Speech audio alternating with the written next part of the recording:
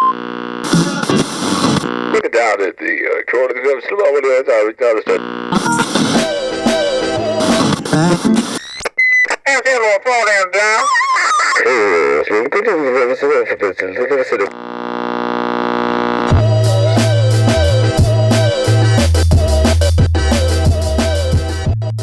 What is happening, everybody?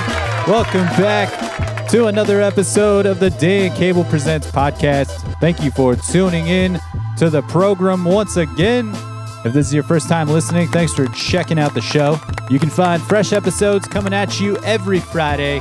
And if you want to help support the podcast in a free way, you can do so by clicking subscribe on iTunes, leaving a review, and giving the podcast 5 stars if you feel like it is deserving of so, and that will help propel the podcast in the tops of the iTunes charts, which will make it more visible for strangers and give it more visibility on the national and international levels, and just a great way to contribute to the sustainability of this thing and help grow the show and get more exposure for the folks that come on to share their music and their art and stories and all that good stuff. So if you have a few extra minutes, please take the time to do so. Can't stress the importance of that enough, and appreciate the hell out of all the people that have already taken the time to do so. You can also check out the Dan Cable Presents YouTube channel, which features a bunch of in-studio performances as well as live show performances. Bunch of different genres of music covered there. There's like 150 videos up there, I think, and all kinds of stuff to check out. And you can hit subscribe there as well, so you know when the newest videos hit the feed. DanCablePresents.com is the central location to find everything. You can send me emails at dancablepresents@gmail.com, and at DanCablePresents on Instagram is where I'm at on the social medias usually. You can hit up the Twitter, too, at Dan Cable, not to be confused with the motivational speaker at Dan Cable, different guy, but I love getting his tweets as well, so we can keep those rolling as well. But, yeah, we got episode 184 coming at you. Luke Hogan on the show, singer-songwriter Luke Hogan. Stoked to share the chat that Luke and I had. Luke played one of the last shows at the library just a few weeks ago. He had his album released there, and I was stoked we were able to host that over at the library. Rest in peace, R.I.P. And it was a really cool opportunity to get to see Luke play for the first time. I had heard a couple of his tunes prior and was really into it. Not sure exactly what playlist episode it was, but maybe a few months ago, I featured a song that I'm going to kick this episode off with, and it grabbed me right away. So I was looking forward to this record coming out. Thank You, Stranger, which is the first full length from Luke Hogan, and it did not disappoint. I'm super pumped on this record. I feel like it's a great time for it too, as the fall hits here in the Pacific Northwest. Things getting a little gray and rainy already here, but yeah, just some killer tunes to accompany the season. And I didn't know Luke really at all, and I got to chat with him for maybe 5 or 10 minutes at that at his album release show, and just got warm vibes from him right away, and was looking forward to this chat that we had last week. And yeah, just a really fucking nice dude who is writing some cool tunes, and just a really cool story of where this record got made, and his contribution to that space was a very unique thing. So excited for y'all to hear about that, and just really enjoyed getting to know Luke and hanging out with him for a bit, and hearing about where his tunes come from and his approach to the thing, and his desire to not make the same record twice, and to continue to push himself in different directions that just keep adding to his songwriting tool belt, and as he shifts into sort of a producer role with his future tunes. And yeah, man, I've just been listening to this record a lot, this Thank You Stranger record, and been digging in quite a bit. It's got a lot of cool different dynamics, and I think the recordings are just really, really dialed in for the style of this music and what they were aiming for with this. And yeah, there's a lot of talk of the production and how things got done. So I will save that and stop rambling about things that you're going to hear about in this conversation. But thank you so much for all the people that keep tuning into this thing, all the new listeners. If you're a Luke Hogan fan and you're tuning in for the first time, like I said, fresh episodes coming at you every Friday, and really have enjoyed the last few that have come out. So, go back and check out some previous episodes if you're digging what you hear on this one. Also, I got into this thing doing this podcast as sort of a podcast junkie, and there's a couple new podcasts that I've been checking out, and one of them is The People's Party with Talib Kweli, hosted by Talib Kweli, who is one of my favorite rappers, and really been digging the conversations he's been having on People's Party. The most recent episode is with Robert Glasper, and that was a killer conversation. But yeah, just tons of great guests on that podcast, and fun to hear Talib jump in with some hip hop legends and some jazz artists and all kinds of different musicians and actors, comedians. So that one is killer. And then also the 7 Words podcast hosted by Megan Holiday, who is a DJ for K-Rock in Los Angeles, which is a radio station I grew up listening to. But the 7 Words podcast with Megan Holiday is also very killer. Really enjoying the stuff that she's producing. So if you're looking for some new casts to check out, aside from this one, of course, those are my recommendations. If you're looking for more stuff in that music or comedy realm, People's Party with Talib Kweli and 7 Words podcast with Megan Holiday. That's all the things, I believe, for up top. I don't have a whole lot to say this week, I guess. Maybe I already did. Maybe that was a lot. Maybe you're ready to get into this thing already, and you're like, when's this guy going to shut the fuck up so we can listen to Luke Hogan's music? And the answer is pretty much now. We're going to get into episode 184. Please don't forget to leave your iTunes reviews. Can't stress the importance of those enough in growing this podcast and contributing to the sustainability of it. But I'll put all the links in the episode notes so you can follow along with Luke Hogan. If you dig what you hear, give that dude a follow on his Instagram and on Spotify, iTunes. Save his record in there. Tell your friends. Word of mouth still works. You can just share it up. Be like, hey, I'm listening to this Luke Hogan record. It's pretty great.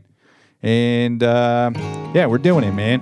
Episode 184. We're kicking it off with the first track off of the Thank You Stranger record from Luke Hogan. And this song is called Window Pane.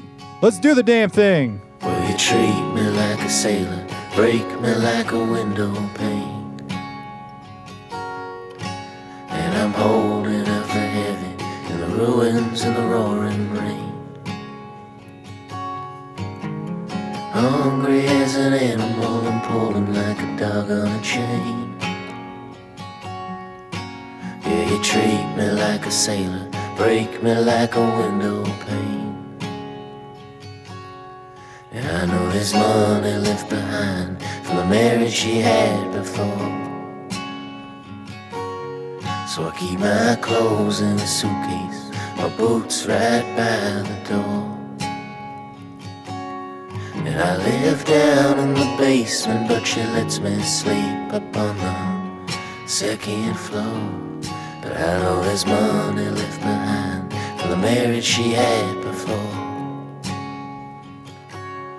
So I guess closing time's early in the city tonight. Everyone's running to the place they hide. I'm a bag of nerves with the city lights, and oh, a lesson learned. Oh, a lesson learned.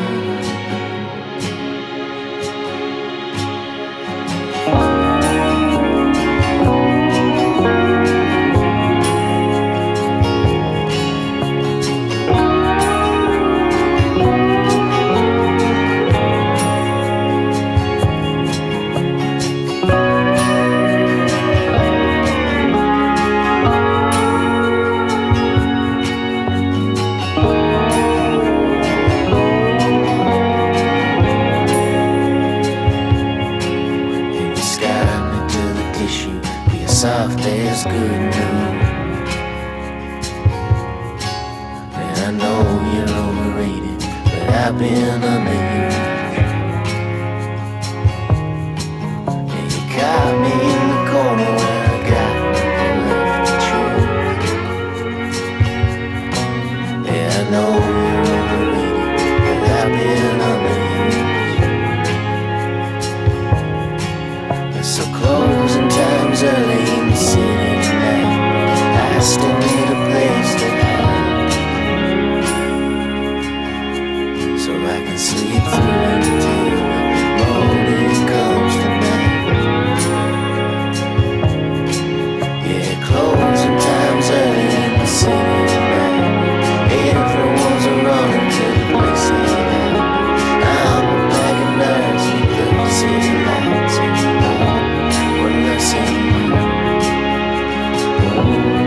Lesson learned.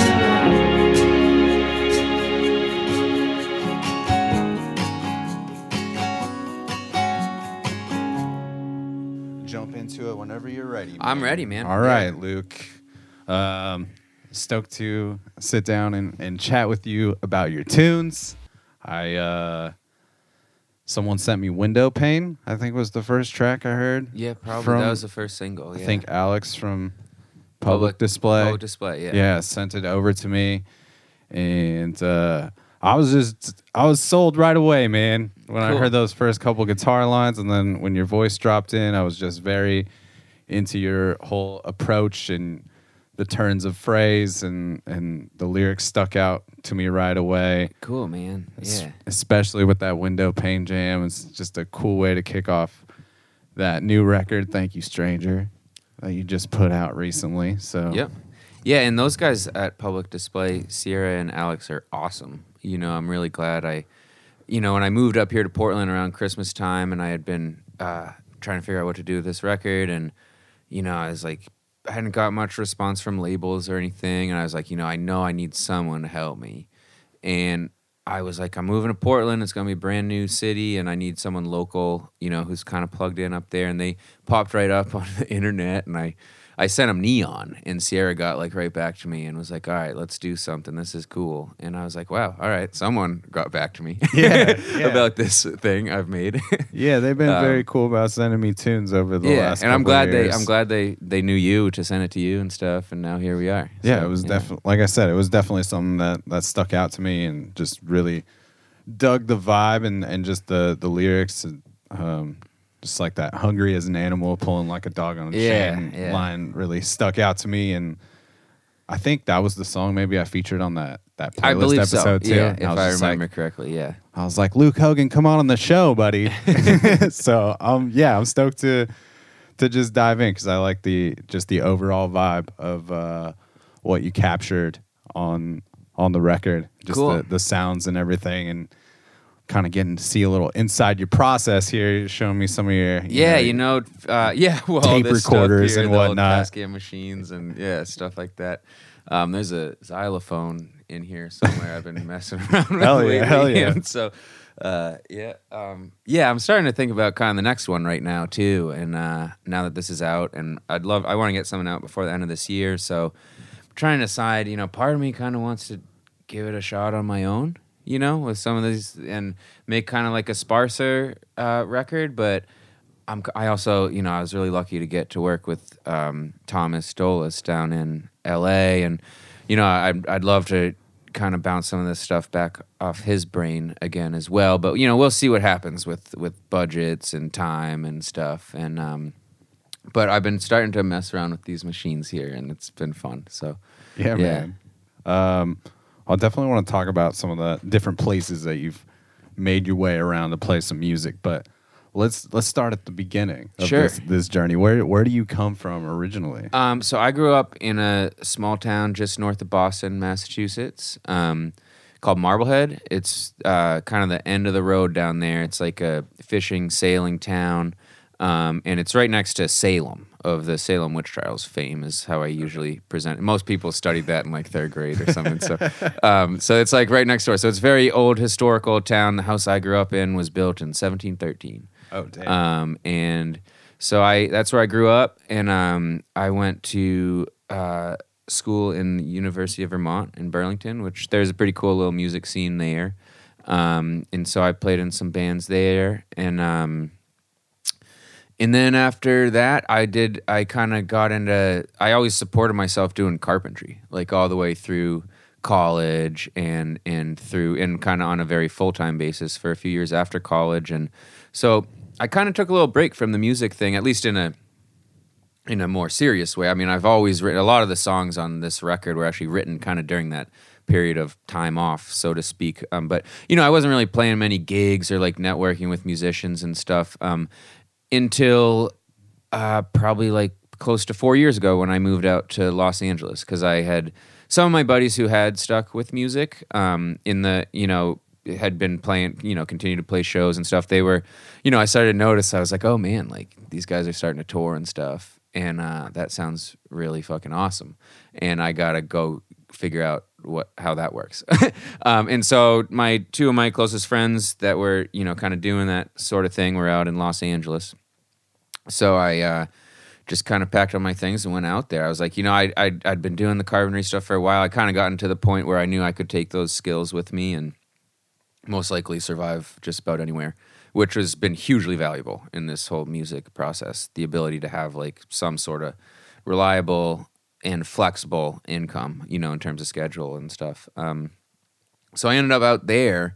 This would be like February 2016, maybe. And was just kind of like starting to, hit some open mics and figure out how to get shows and stuff, and learning from my buddies out there. And that's when I was introduced to Thomas Dolus, who ended up producing this record. And so the story of that is he had started a little label in Los Angeles called Lollipop Records, which puts out a lot of kind of like psyche rock and synth poppy type stuff, which is a big scene down there, And he had just left that label, and he needed someone to build him a studio because he wanted to start his own. He was going to try to make a living as a producer, in order to support his project, which they're actually about to do a new record, Mr. Elevator, and now he plays in like the OCs and stuff, and he's awesome. He's an unbelievable dude. Yeah, and so I met him through my buddy Johnny, who was like, hey. He was like, so Thomas asked John, like one of the probably like biggest shots in the dark I think anyone could ever ask, was like, hey, do you know anyone who would be willing to build a studio in exchange for a record? Which is most carpenters aren't musicians. I don't know, that's a gross generalization, but it's for the most part, it's like two different worlds. Yeah, pretty wild match. Yeah. And he was just like, actually, I think I might have just the guy. And so I was like, I had no idea, Thomas was a great guy when I met him. I had no idea his skills this could have been anyone I probably would have said yes to, because I needed this record. And, right. And so we met at this place, and he was like, he was thinking about renting this little building in Cypress Park, which is northeast LA. And he was like, what do you think? He was like, I think I want to knock this wall down. And like the landlord said I could do whatever I want, as long as I don't blow the place up. And I looked at it, I said, yeah, we could do it, man. And so we did. And so we spent, this would be like April, May of 2016. And so we spent the next 6 weeks or 2 months or so building a studio. So that was a grind, because I was like, I had to kind of do the work up front, you know, and I had some money that I had saved, but it was getting pretty low. But so we pulled it off, and there were definitely a lot of moments, you know, on both, you know, Thomas was paying for the materials. I remember definitely both of us like scratching our heads, like, is this ever gonna come together, you know? Because he came to me, he was like, "What do you think I could do for about $1,000?" And I was just like, dude, you're not getting anything built. It was, I don't know. I mean, I think we did it. I think we kept it under. I don't know what the final number was, but you know, it was like, whoa, like, you know, once you get into it, you got to finish, and it's like, where are we gonna get some money to finish this thing? But we got it done, and everyone loves that studio, and some great bands have recorded there. Froth is an awesome kind of like shoegazy band, but they're more than just a shoegaze. Their records are really interesting, and so they were like the first band to come into that studio, and you know, they just put out another new record, and they're awesome. So a lot of great bands have come through there, and everyone loves the space, and I just love getting to know people, and they always want to know who built the studio, and then I finally got to go in and do my records. Thomas and I kind of picked away at it on his off days over the course of, you know, 2.5 years, maybe. That's kind of what kept me in LA for like 3 years, was trying to finish this thing up, and he was just unbelievable, you know. And he was like, when we were done, he was like, "Don't you want to do some more songs?" I was like, well, yeah, I do, but I mean, this, you know, he was just so enthusiastic about the whole thing, and it wasn't like, oh, well, you know, tit for tat, quid pro quo, like day for day or whatever. He was just down to do it, and he played on it, and he got people to come play on it that I never would have been able to come myself, and so yeah, I couldn't have been more psyched with the whole thing, and so now we have this record that we made together, and it was kind of just, you know, we became pretty close, and it was a great experience, you know, of kind of like a total. I'm in hindsight, I'm kind of like, wow, like what was I mean, this had the potential to turn into most likely a huge disaster. Like, yeah, you know, we barely knew absolutely. each other, and like who knows, but we both were, you know, stand up guys who put our best stuff on the table for each other, and I couldn't be more happy with the record I got to make with him, and it was kind of like almost like having like the backing of a label or something. I didn't have to worry about money when I was in there, you know, because I mean, Thomas hasn't charged as much as he should, but it's still a lot of dough for a musician, or you know, it's been a long time since I've worked a 40-hour week. But you know, so we got to do different versions. You know, we probably spent like close to 50 days in that studio working on this record, which, you know, even at Thomas, you know, in a lot of studios are charging close to $800 a day, $1,000 a day. So do the math, you know, it's like, Yeah. it's a lot of money that I would have needed to make a record like this. But it worked out.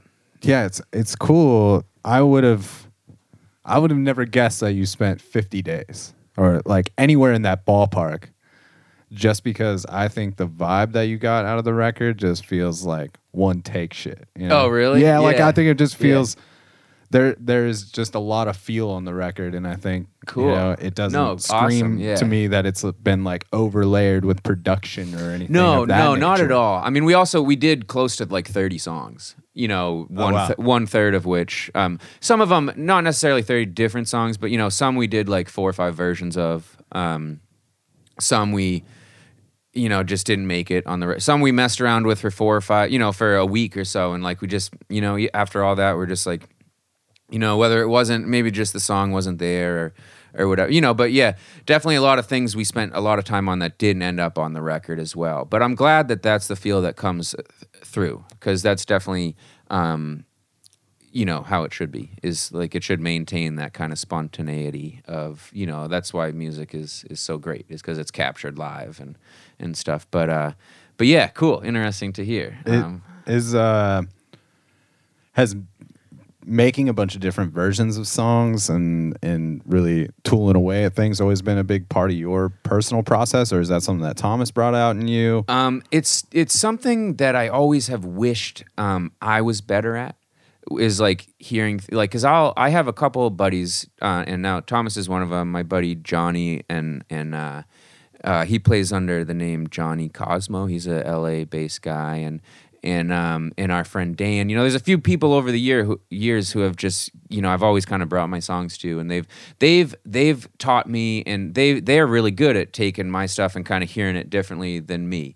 and wanted to try different things, and so I've learned a ton from them, and it's something I've always wished I was better at. So I learned a ton about like kind of trying to imagine things in different ways, and just because I'll just sit down and play it the way I wrote it, you know, and be like, okay, now we add a few things or whatever. But you know, these guys will be like, well, what if we like change this feel entirely? And it's like just something that never would have occurred to me, you know. So and oftentimes at the very beginning you're like, well, I don't know about that, you know, this is how but then you do it and you're like, oh, that's better, you know, or it's just really cool, and so let's try it this way and see how it comes out. And then, you know, with the ability to mix stuff and so long story short, it's something I have learned a lot and wish I was better at, because I've always loved the idea of like being able to just tear something apart and start with it, you know, in a different approach, and kind of and hear it in different ways. And so I learned a ton from all these guys about kind of how to do that.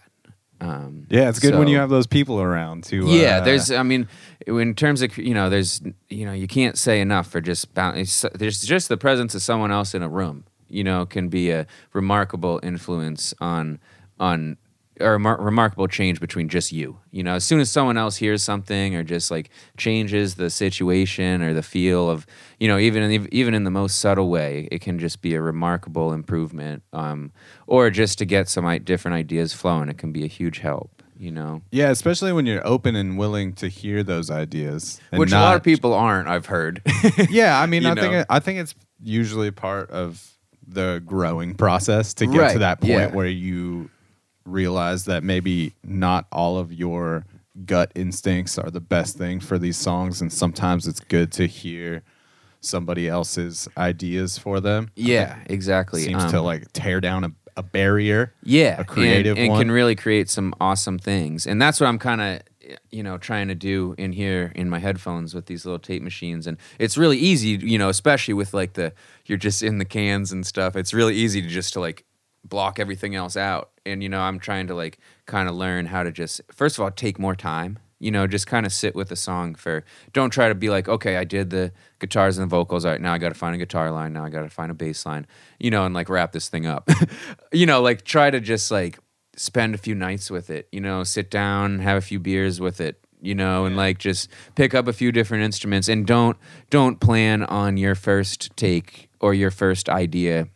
Just don't even think of it as the final idea. Just be, I'm going to try this, and then I'm going to try something else, you know? So that's what I'm trying to do now. And, you know, and I, you know, I'm always trying to talk to people about their process and come up, you know, there's like, some people do little exercises, you know, like they'll record the guitar and the vocals, and then they'll take the guitar out and like force themselves to come up with a new fundamental piece, you know. So I've been kind of messing around with stuff like that, and I'm trying to really just expand the way I write and stuff, you know, to try and get into a new space of like what Luke Hogan music is, and try to get away, you know, keep whatever uniqueness about it that it does have, but, you know, try to explore some new territory, whatever that ends up meaning. You know, like as you mature as a lyricist, and to try to get away from, you know, kind of like what a lot of people refer to as like the sad white guy. You know, I think his career is over at this point. You know, and it's like I mean, there's still a lot of great type, and you know, that's there when those good ones come along. Like kind of like you do what you do best, and when you do it good, it's great no matter what category it falls into. But you know, trying to like, you know, I don't know if mature is the right word, or just kind of explore some new and more interesting territory, whether lyrically or musically. You know, I'm a lot more into like percussion. And like, you know, trying to create some interesting, you know, trying to get away from just thinking of myself as a guitar player and a singer and a songwriter, and trying to be more of a, you know, musician and a producer, perhaps. Yeah. Which is new ground for me. But now that this is like something I do spend more of my time doing, and it's like, you know, you got to kind of like bridge those gaps on your own, and try to just get as out there as you can, you know.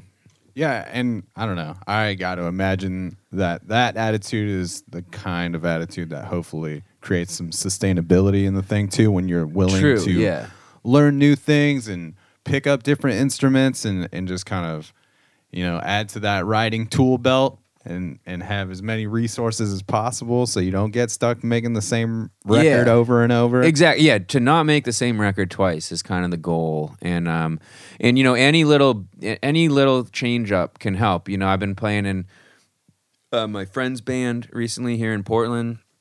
Seabug, it's my buddy Lucas's project, and that's super fun. I've always kind of been in my band. And it's like just great to be in someone else's band, and I've always wanted to play bass, and that's why I'm playing in that band, and so that's helping too. You know, you know everything you can do. You know, you can take it back into your own music and stuff, and it's also just a little less pressure playing in someone else's band. You get to just hang out. You don't have to do all the back, you know, the leg work. You just show up for practice, show up for the gig. And it's really fun. So that's been kind of something that not only is really fun, and it's great to, you know, help out your buddies in their projects, but, you know, it also can help you in your project as well. It can kind of reflect back into your stuff. So yeah. What was like your early exposure to music? What got you into this? Well, you know, a lot of people laugh when I tell them this, but the reason I started playing guitar was because of the first time I heard "Smells Like Teen Spirit," and like those before the distortion kicks in, and it's just like those super like trebly chords and the palm mutes. I was like, I gotta learn how to do that. I mean, I don't know why people would laugh Right, about that. bro, That's like a fucking very credible story okay, to me. good, Of yeah. like, or like, you know, something really that clicks in with you. Yeah. And, you know, so this was before, it was funny, I was actually just telling this story to Jared, who's one of the guys I was on tour with. And, you know, this was before Napster, really. So, like, and it was before I was old enough to really go out and buy CDs and stuff. And What so I year remember, are we talking about? I think I was in 5th or 6th grade. So we're talking like, I don't know, what year is that? Late 90s. May I ask how old you are? I'm 31 years old. All right, so you're just a few years behind me. I'm 34, so yeah, you're so- just like right around the same. Yeah, so I think I started high school in 2002. Yeah, so this would be like, you know, 1998 or something. Okay. And it's right around when Napster came out, but we didn't have like a computer that could handle Napster. Okay. It just like exploded if you tried to. Yeah. And my dad got real mad if you tried to. You're do fucking with the bandwidth. Yeah, and you know, you barely. It was still like dial up. You know. Yeah. And so like I had no access. So I used to go. My dad would take me to the library, and I'd print out stacks of tabs. And come home, and half of these tabs, you know, so I'd have some access to some of these songs, but I remember like I had the whole Nevermind record in stacks of like paper, but I'd never heard most of the songs, and I had all Kurt Cobain's lyrics, and I was just like, it was like this mystery. I'd heard like "Smells Like Teen Spirit" and if I, you know, but every time you'd get a chance to hear these songs, it was like the best moment of the day. Like if I heard Polly or Lithium on the radio, I'd be like, okay. I'm sure a lot of people do this. I used to keep like a tape cassette in the radio. Absolutely, And I'd man. record them and stuff. Hell yeah, making your own mixtapes that way. Yeah, and I remember looking at these tabs and reading these lyrics and just being like, wow, this is like the craziest stuff. Like, what does this sound like? And like, but that was like my first experience kind of like learning how to play guitar. It was basically learning Nirvana songs as I was able to like hear how they went. And then it was very clear very quickly that like music to me was going to be about creating it myself. Like just learning how to play other songs was like great, but there was always something missing because I didn't write it. And so like to me that was, I remember from a very early age or early point in my musician, you know, learning how to play guitar as a very young kid, being like, we got to write this stuff. We can't just play other people's stuff. We can't just be in someone else's band. Like we have to write the lyrics and we have to write the chords, and like that's what's going to make this fulfilling. So when I got into high school, you know, I was pretty classic, you know, Bob Dylan and Led Zeppelin, and Dylan really grabbed me because my mom always told me that Neil Young had a nasally voice, which both of us agree is not the case. We've both come around on his voice, and he's now, you know, one of my. But I was raised on Dylan as opposed to Neil Young, and he was the first one. You know, my dad had like the greatest hits, the blue one with the back of his head on vinyl. I raided their vinyl record collection, and so that was, you know, I'm a sophomore in high school, maybe when I'm like finally starting to write some stuff that I think is decent. And then as a junior and senior in high school, there's some songs that I still play that started to emerge. Cool. Like Nothing Special is the last track on the record. That is, I think that's the oldest song, and that's from like 2004. I love the jam that happens at the end of that Well, song. that's dude. because since it's the last song. Yeah, no, I it's was great. like, I can just we can let this Just go. fucking lean into it. Yeah, and just like let it go for Have a some while. moments, yeah. That was a really fun one to record, and that's like a very rare moment where I will do like a guitar solo. That's cool though, man. Yeah, so that was super fun doing that. And then like Thomas had all these toys in the studio. We used like a theremin, and he showed me how to make like white noise on one of his synthesizers, and we just kind of had a blast with that. And I was like, we can just do whatever we want because people, it's the last song on the record. They don't have to listen to it. It's not like it's in the middle. Yeah. You know, and I thought it was kind of a fun way to end the record, and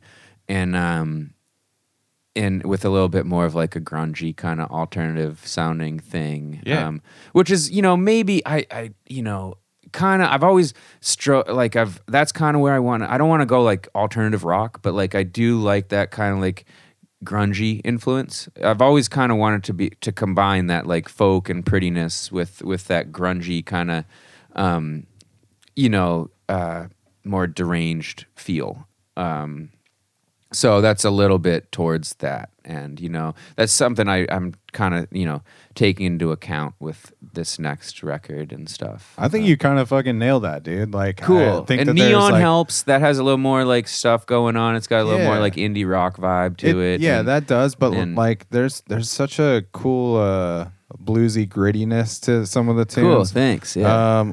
Like, what's the second song on the record? Playing with Fire. It's got Playing that with kind of Fire. Dylan-y vibe, Yeah. but yeah. And you yeah. got that like droned out vocal kind of happening. Yeah, on it's it. almost a little distorted. Yeah. Yeah. So that one, that's actually like that was one of the first rounds of songs we did like back in like August of 2016.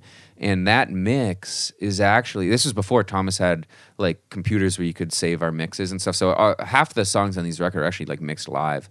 Like we had, you know, 4 hands on the meters, and you know, and that was actually Thomas. I was like, can you just give me some rough mixes to take home? You know, because I was heading home for a little. I headed back to Massachusetts for a couple of months because I needed money, and so I went back to work doing, you know, and after I built the studio and stuff. So I had like 4 or 5 songs, most of which ended up on the record. But that was just the rough mix he gave me, and after listening to it for so long, we both agreed we probably weren't going to do a better mix on that song, and it kind of had these little gritty things to it that kind of we grew to like the vocals and stuff, you know. And so that's actually just like a early rough mix that we decided to keep, as is Razor Wire. That was from the same batch, and That's my favorite track on the record. Cool, and man. we'll get into that one Yeah, towards yeah. the end of the episode. But cool. so was there a guitar already laying around your house then growing up? You know, I remember. So I'm the oldest of 3, and one Christmas, my parents just gave the 3 of us a guitar. Okay. Just kind of as like, you know, maybe one of them will pick it up, and it was just a tiny little like nylon string little baby guitar, and I was the one who kind of picked it up. My mom was a piano player, and I had taken a couple. She had like, you know, typically, you know, as a kid, you know, your parents make you take piano, and I'm really glad she did. I wish I stuck with it more. And I still dabble in the piano a little bit, but I wish I was better at it. But I picked up that little guitar and started messing around with it. And I remember I was like, real acoustic guitars have steel strings. So I took the nylon strings off of it, and I bought steel strings and put it on this little baby kid guitar. And I didn't know, you know, the difference between nylon and steel, but the action was probably like an inch off the guitar neck I took it to a shop. I was like, why won't, you know, can you make the action better? And they were like, well, first of all, you need to get a real guitar. And so that was the story of that guitar. And that's probably still around somewhere in that house. But no, no one in my family played guitar. And so it was just kind of a miracle that they decided to give us that guitar. And then there was a great music teacher at the school I was at in our town, and he was awesome, Mr. Shepherd. And there's this whole group of us now who are like touring around the country playing in bands who there's like eight of us probably that all took lessons from this one guy, and we're all still doing music, you know, kind of because of him. And he was awesome. So fortunately, there was like a little infrastructure, you know, in the community that encouraged music and stuff. And he would put on, you know, band night every year, and you'd get a band together with some guys in your grade or whatever. And so there was like there was some encouragement, you know, from the people around, and everyone was into playing guitar and stuff, obviously. But yeah, that was kind of how that went. And your parents were obviously like pretty supportive. Of Oh, they super gave you the supportive. guitar and, Yeah, like, yeah, They and, had a cool record collection. Yeah, and they had some whatnot. pretty good records, and yeah, they didn't. You know, it was all kind of foreign stuff to them in terms of like pursuing it more seriously. But yeah, they were super supportive. And are to this day. Definitely. Yeah, they're great. Hell yeah. Well, let's jump into a track off "Thank You, Stranger." Sure. This is that new record that you just put out, and you're gonna get into "Sunset 7," which I guess is like a little bit more like a bluesier. Yeah, song, and it's I kind love- of. It almost has a little bit of like a southern rock vibe. Yeah, with the dude. organ that Thomas played. Yeah, Yeah, the keys on it are, and like, the guitar really tone. nasty. Yeah. Oh, that was my roommate Jeremy. Yeah, he's awesome. He played in my band in L.A. and he did all the piano, most of the piano on the record, or if not all of it. Yeah. Right on. Well, this is it. This is Luke Hogan, "Sunset 7." Well, the sunset's 7, we're playing at 11, gonna go till the morning sun sets in. We got some things in the band we think you'd understand about how darkness come and darkness go. You hear the scratch of his nails on the window. In a hellbent mood, got nothing to do. But if the beat on the path became the aftermath, who knows where we'd outstand, who knows where we'd outlast. All we know is what's in the past. But the sunset's have me playing all night long, rolling out melody song after song to go on and on and on. And will the sunset 7 will send you to heaven?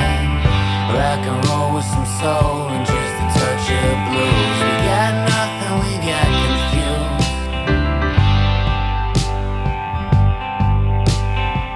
So I'm living unforgiving, and I'm looking around at all the things I see, and I'm stuck with a space between. But the sunsets have me playing all night long, rolling out melody song after song to go on and on and on.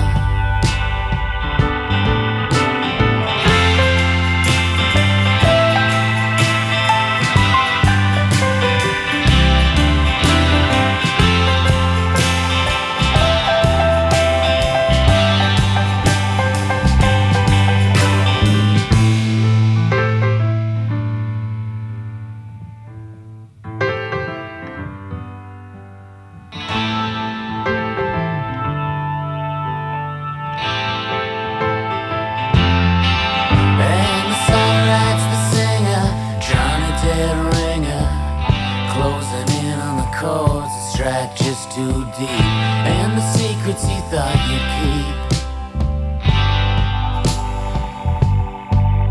But the sunsets have me playing all night long, rolling out melody song after song to go on and on and on.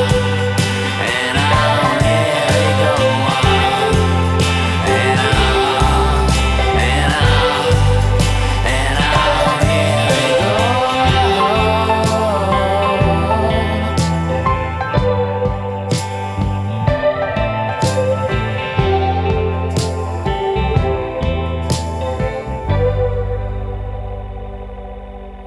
So where does the "Thank You, Stranger" title come from? So that has been kicking around since I first started writing songs in high school, actually. And so it's kind of cool to finally have something real to use it as a title for. And the idea is kind of just, a lot of songwriters talk about this. It's just kind of like, where do these songs pop up? Because a lot of times, they just kind of come out of nowhere. And I honestly sometimes have trouble. I feel like, I don't even necessarily deserve the credit for them.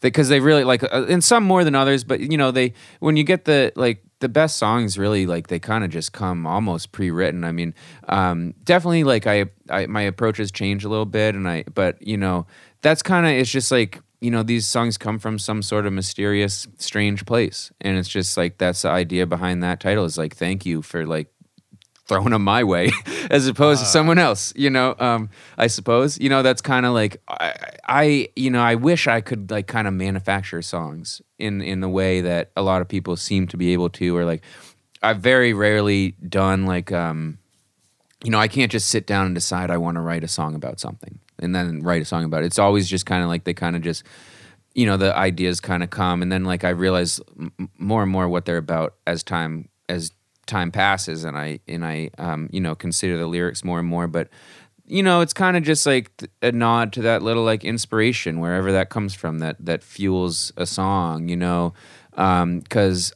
I feel like like there's a lot of songs I'm like, man, I know I've probably played this chord progression a million times. It's just a basic chord progression. But for whatever reason, this time I played it and it felt different. And then some words came or something, So that's kind of, at least at the very beginning, how I've always, written. And I'm trying more and more these days to like kind of like work on like sitting down and trying to write and trying to get to a point where I can create stuff kind of on my own terms, I feel like. But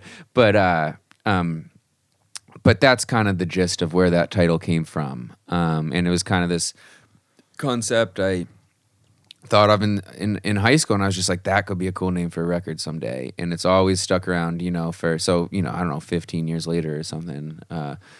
Here it is. That's cool that it's stuck around that long. Yeah. And I think like the sentiment behind that is so rad to just kind of give it up to like the mysticism of songwriting, which I think most songwriters can probably identify with a little bit. Some people can just churn them out, like they can sit down and be like, I want it to sound like this, I want it to be about this, and they can just write them, or at least that's how it seems. But I think most of us, there's definitely a little bit of inspiration necessary in order to make something unique, Yeah, so that's where that comes from. And I always, I was always like, well, man, when I finally someday getting around to making a record, that's going to be the name of it. So that was it. So I don't know what I'm going to name the next one. I got to come up with something. Are you someone that's usually writing from a first person perspective, or are you good about being able to write someone else's story into your lyrics? I would say they're primarily from a first person point of view, but that's kind of exactly what I'm talking about, is like wanting to like be able to vary that, and even like some of my songs that may be voiced in third person are actually from it's like looking back at yourself. But no, that's something I'd really like to be able to kind of expand the subject matter and maybe, like write something that isn't from your point of view, like try to get into someone else's head or someone who came from a different background or a different, situation, and like try to imagine what it would be like from that point of view. And, definitely to expand that subject matter, kind of beyond myself. At a certain point, it just starts, I don't know if selfish is the right word, but it's just, maybe starts to become a little boring, But that's kind of always been, how I've written. But like I said, trying to get at a different perspective is definitely a goal of mine. Yeah, I don't know, man. You seem, from my standpoint of listening to your tunes, you seem to have this ability to paint like a pretty vivid picture to me, but also remain vague at the same time through some of the lyrics, definitely. which I really dig. Cool. And I don't know. I think for some people, the only way they can write is from that first person perspective, and because the vagueness, definitely. Because sometimes, a lot of times I'm really not entirely sure what the songs are about either, and sometimes it's a combination of a few different things, But it's cool you dig that. Yeah, for sure. And I don't know, you kind of touched on the sad boy genre of music or whatever, but has the inspiration usually always come from a pretty heavy spot? Or that not itch necessarily, not so much in the moment, at least. Like not like, oh my God, I feel so horrible, like, or sad, and like something pops right out. Usually it's like after I've gained a little bit of distance from something that was particularly had an effect on me or something like that. Not necessarily in the moment type thing, if that's what you're asking. Yeah. And what about as far as were you always pretty comfortable with getting up on a stage and sharing your voice with people? That's a good question. Sometimes not. It's definitely certain, and you get, now that I'm performing more and more, you kind of just get past that thing. But no, definitely, there's certain songs that I've always been like a little self-conscious about performing in front of people, just because, it's pretty heavy lyrically or something. So definitely a little bit of that, but more in the past, more when, that was more of a thing when like performing was newer. To me, and now you just get more and more comfortable on stage, and you realize that the songs generally putting yourself out there has a positive effect on other people, as opposed to like, oh my God, what's this kid's problem, or something like that. So I have, you get a couple, you start to get a good response, and it gives you a little more confidence to like keep going.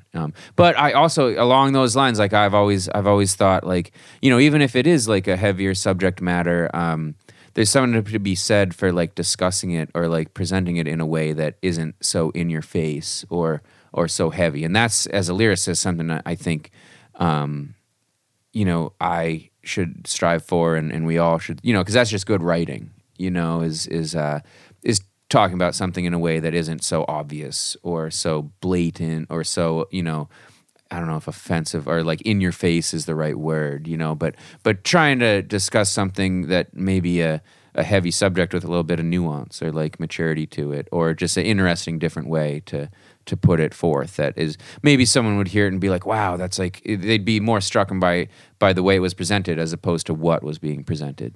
Yeah. So yeah, because I mean, most art is about heavy shit.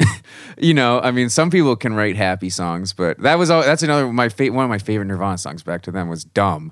He's like, I think I'm dumb or maybe just happy. He's like, I can't write anything but he actually ended up writing one of his best pop songs, ironically enough. But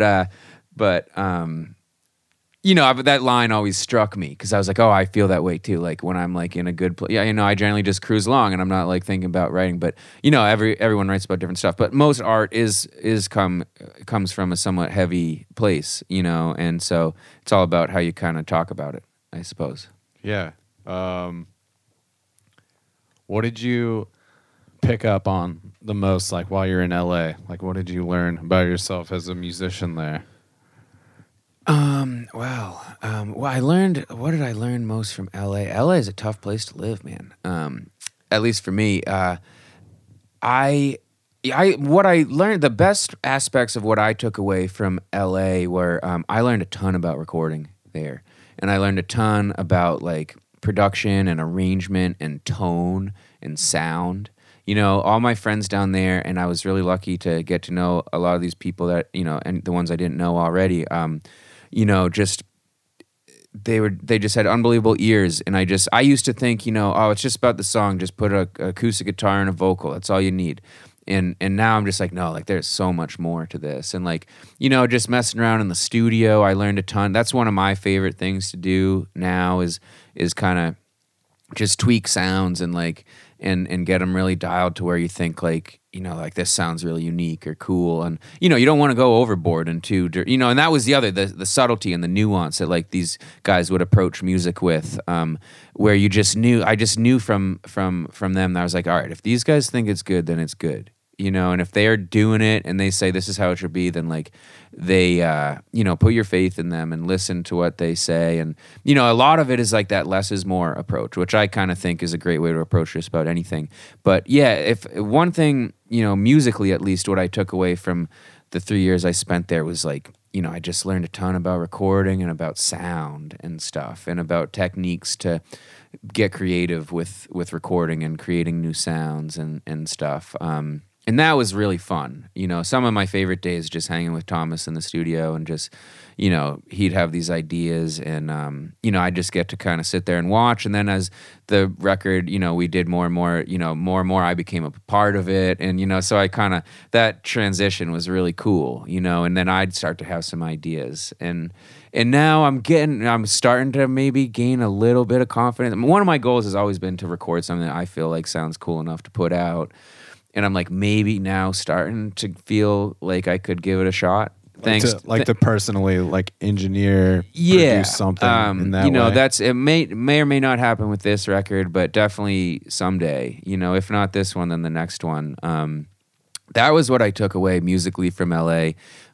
You know, in terms of just life experience, I just learned a lot there. I mean, that city, like, show up there on your own, you know, in your mid-20s and like just try to figure it out, and like you learn a lot about yourself. You know, and I guess I was like, you know, whether or not I'm crazy about LA, it's like I can't just leave after 6 months, you know, or something, no matter what happens. Like there's a reason this place exists, and you can learn a lot about yourself.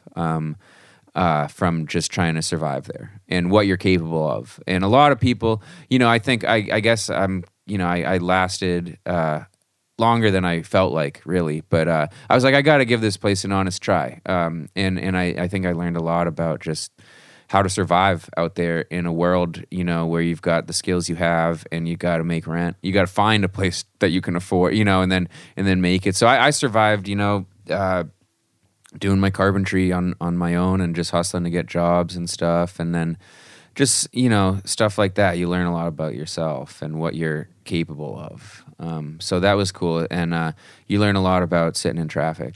And, you sure do. You know, you realize that all this traffic you're bullshitting about up here in Portland, Oregon is nonsense. It's not so bad. It's not real. Yeah. That's not real. Yeah.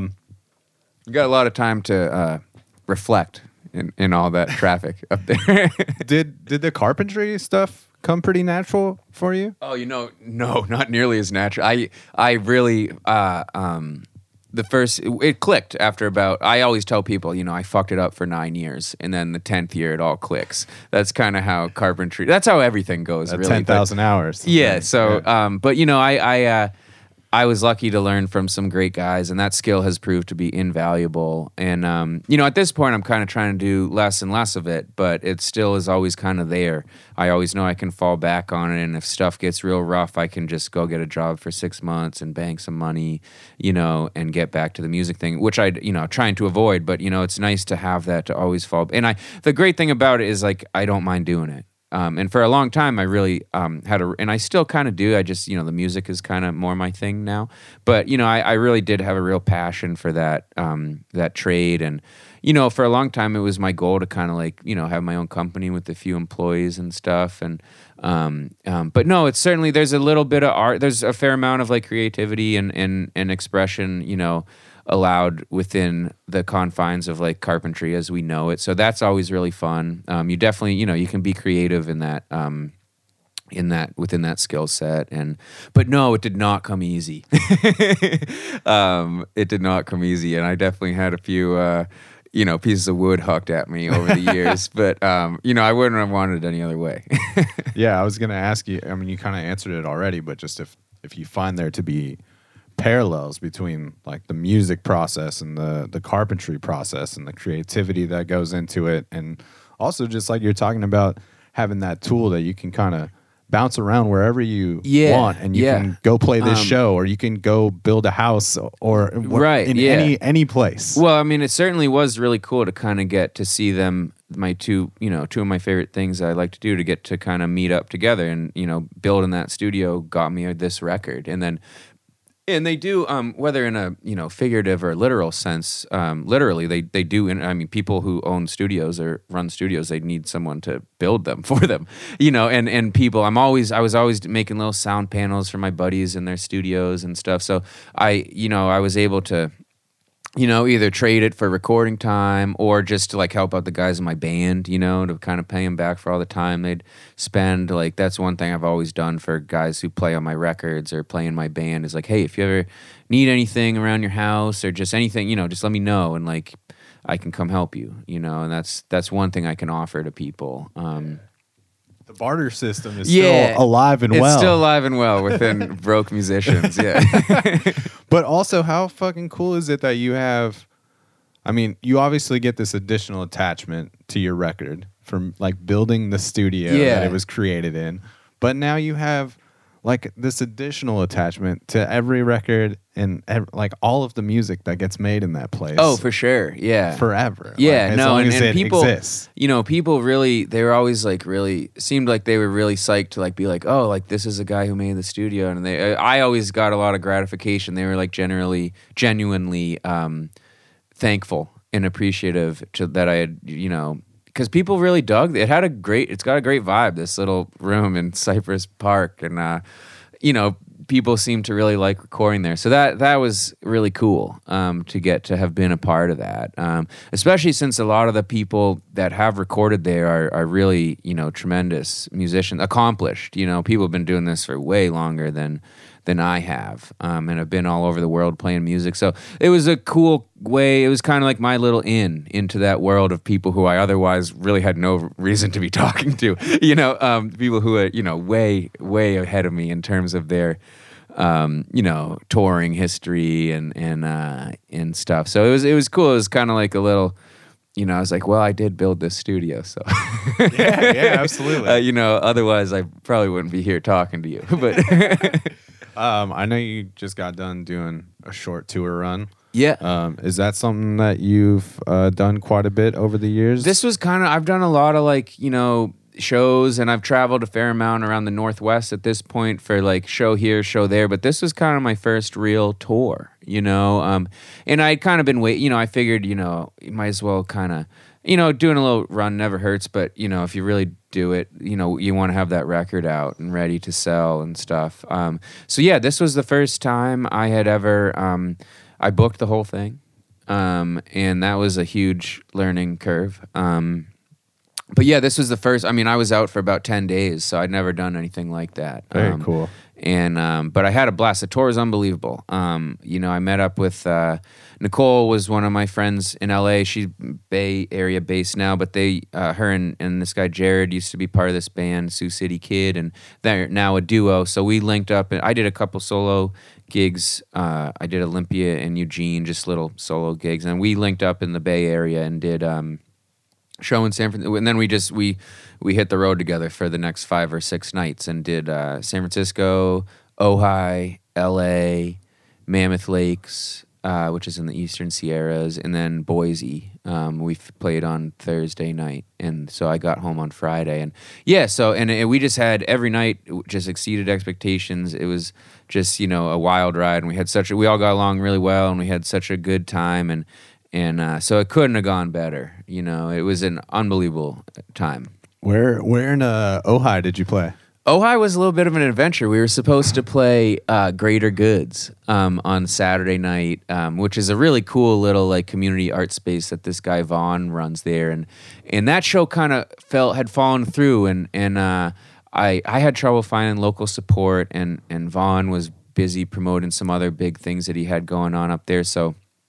I had thought, we were just going to hang out in San Francisco for the day off, but he called me that morning and he was like, "Why don't you guys come through? Like, we'll figure something out one way or another." And so that actually ended up being one of the greatest nights of the tour. We hung out at this guy's awesome house, like up in the hills that night, and then he was putting on like kind of a little daytime festival during the day that had a bunch of awesome local bands and a ton of people showed up. So we just each of us just did a short set before we headed. We were only an hour and a half from LA where we were playing later. So we did like kind of a short little afternoon set, and it was just, we had everyone in that little town. I'd never been there before. Everyone there was just so nice, and it was just like it's such a great little town. I couldn't imagine. It would be so awesome to live there. That place is magical. Yeah, you've been. So yeah, it's truly magical. So I grew up like going there a lot. My grandparents lived there for a majority.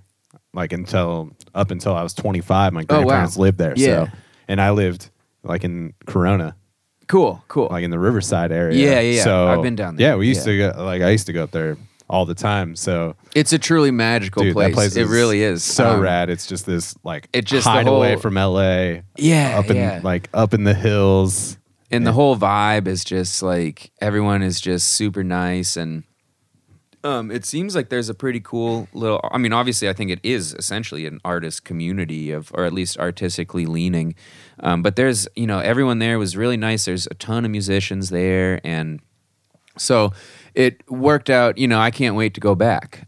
So and that was just like getting to go hang at that dude's house, and everyone there was so hospitable, and it went from being like just kind of what we thought was going to be a nothing night to like one of the great nights of the tour. And that's just how this tour was, you know. And as we got towards the end of it, I kept saying, you know, like mathematically speaking, one of these shows has got to be a dud because it's just the odds, you know. Yeah. And every night, you know, right through the last night of the tour in Boise was just, you know, exceeded our expectations. You know, every show was well attended, and everyone, all the people at all the venues, the bartenders and the sound people were awesome. And yeah, so we were just, you know, we had such an awesome time together and with all the people we met. And yeah, it couldn't have gone better, man. Especially, you know, I was going into this with the lowest expectations I could have because it was my first time putting the shows together and first time, you know, going out on, I was just planning on playing to empty rooms every night, you know, so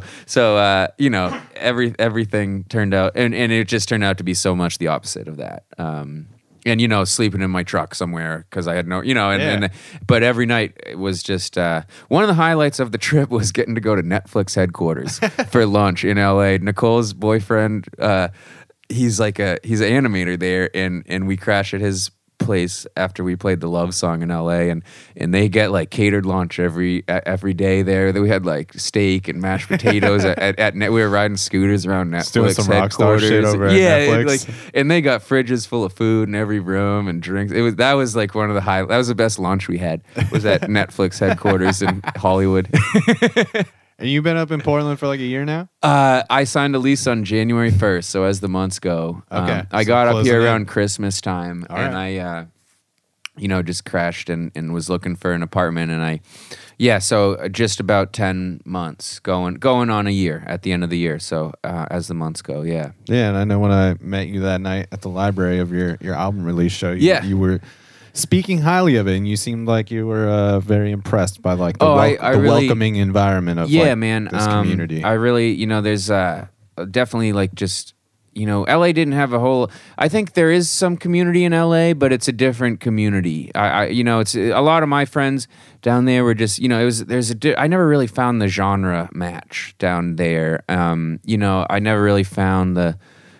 You know, I'm not even sure what genre my music is, but it's kind of like a lot of my friends were in like, you know, heavy psych rock bands or like very experimental synth pop type stuff. Just, you know, and they're all great, but it just wasn't quite the right scene, you know, for someone like me with the music I make. And up here, I just immediately found like kind of the right little scene, and it's a smaller, more tight-knit community, and, you know, it's easier to get to know people, and then you realize they all kind of know the same people. So like I very immediately felt a real sense of community here, even though I'm just kind of starting to like, you know, get the lay of the land and meet all the people and stuff. But I could definitely tell that, you know, whether or not I was a part of it yet, it was definitely here. And you know, I'm really psyched to be here and just, you know, let time do its thing, and kind of really looking forward to meeting the rest of the people making music. I've also just been blown away by the talent of the songwriting, you know, and challenged again in a new way. You know, every time I go out to these shows, I'm like genuinely excited to like see who's going to be playing and to hear their songs.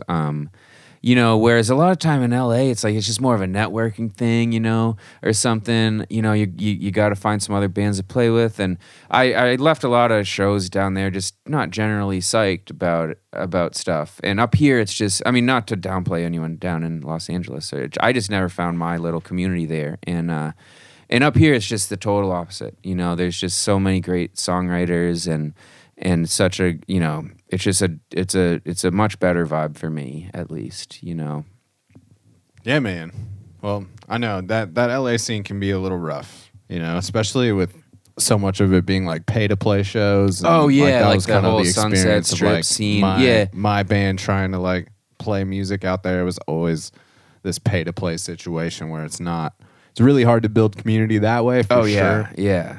And like you said, I think that those communities exist. They're just like kind of harder to tap into and harder to find just because the population is so much bigger. It's just such a big place. It's hard to. It's like you might get one little thing going here, but then it's kind of just a one-off show because it's just there's so many other bands. It's hard to kind of like.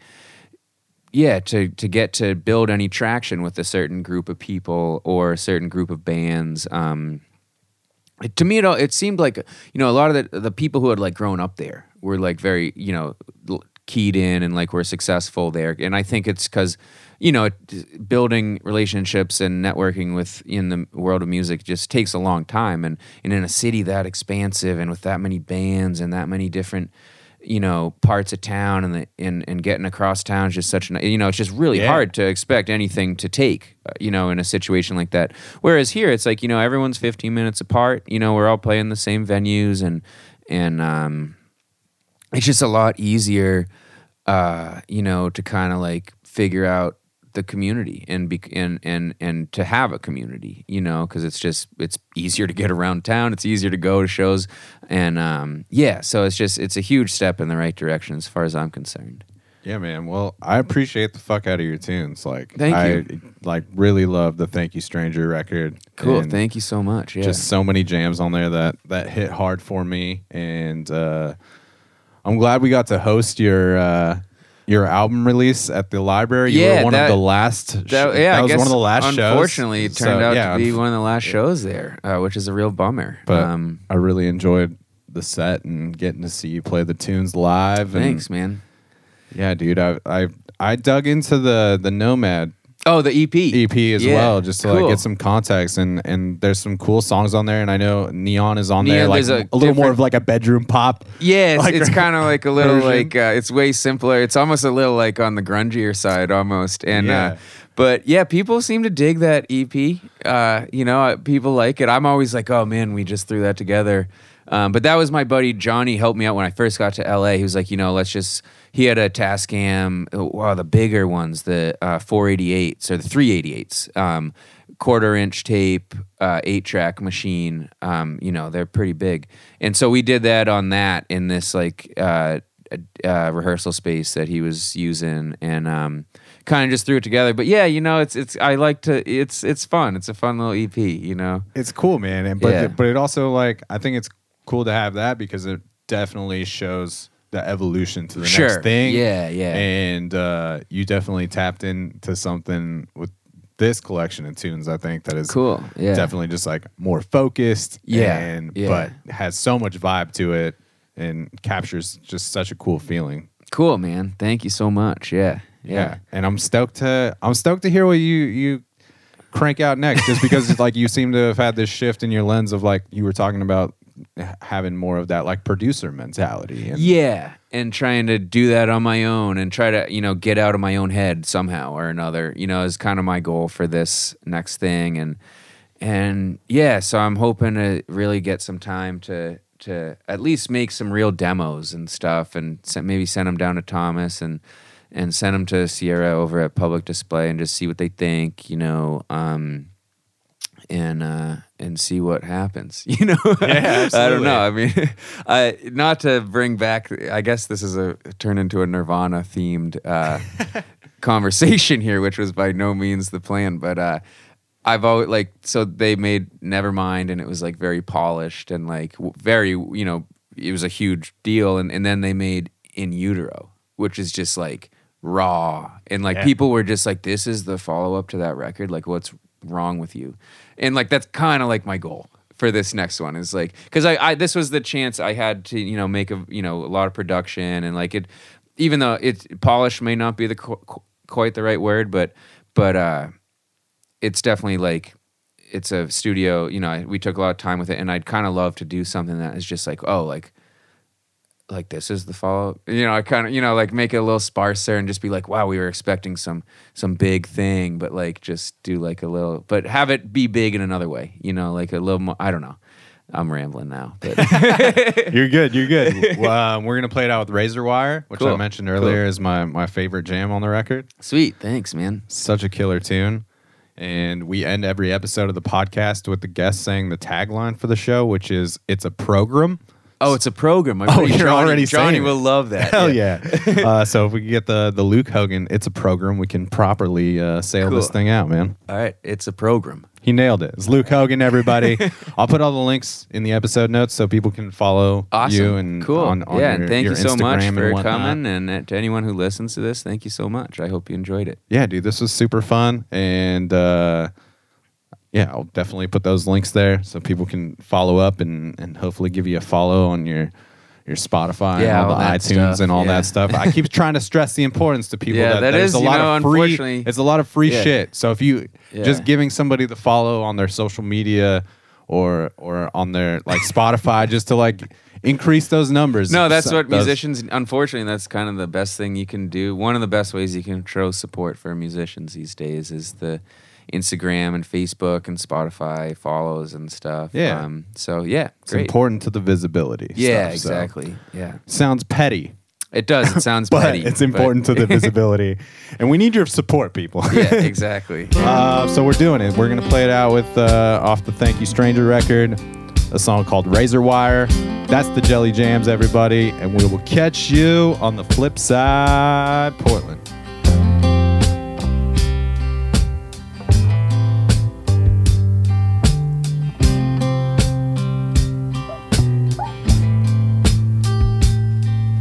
Well, I live in heaven with this angel of mine. In a dream I keep having at night. And it's easy to see, though it seems crazy to me. And I wake up again to remember her smile. And when love's getting older, it breaks at the bone. Highlights of life gone by. And driving around at night with that look in your eyes. And I've seen friendly looking razor wire.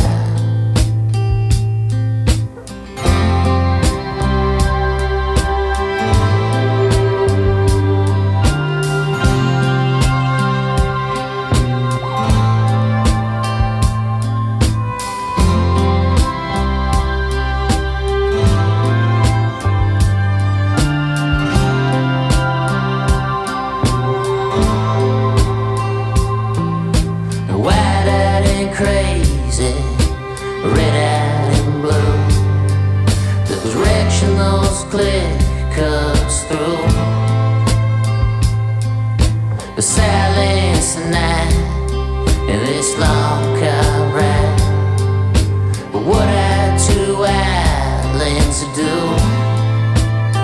I guess I thought that dreams came true.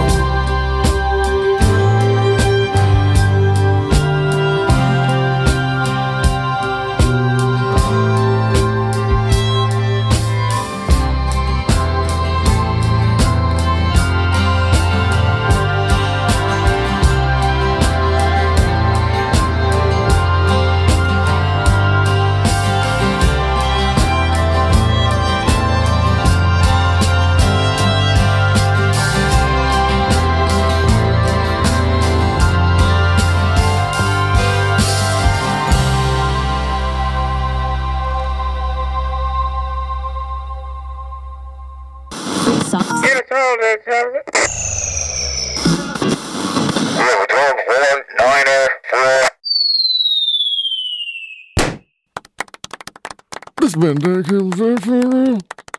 It's a program.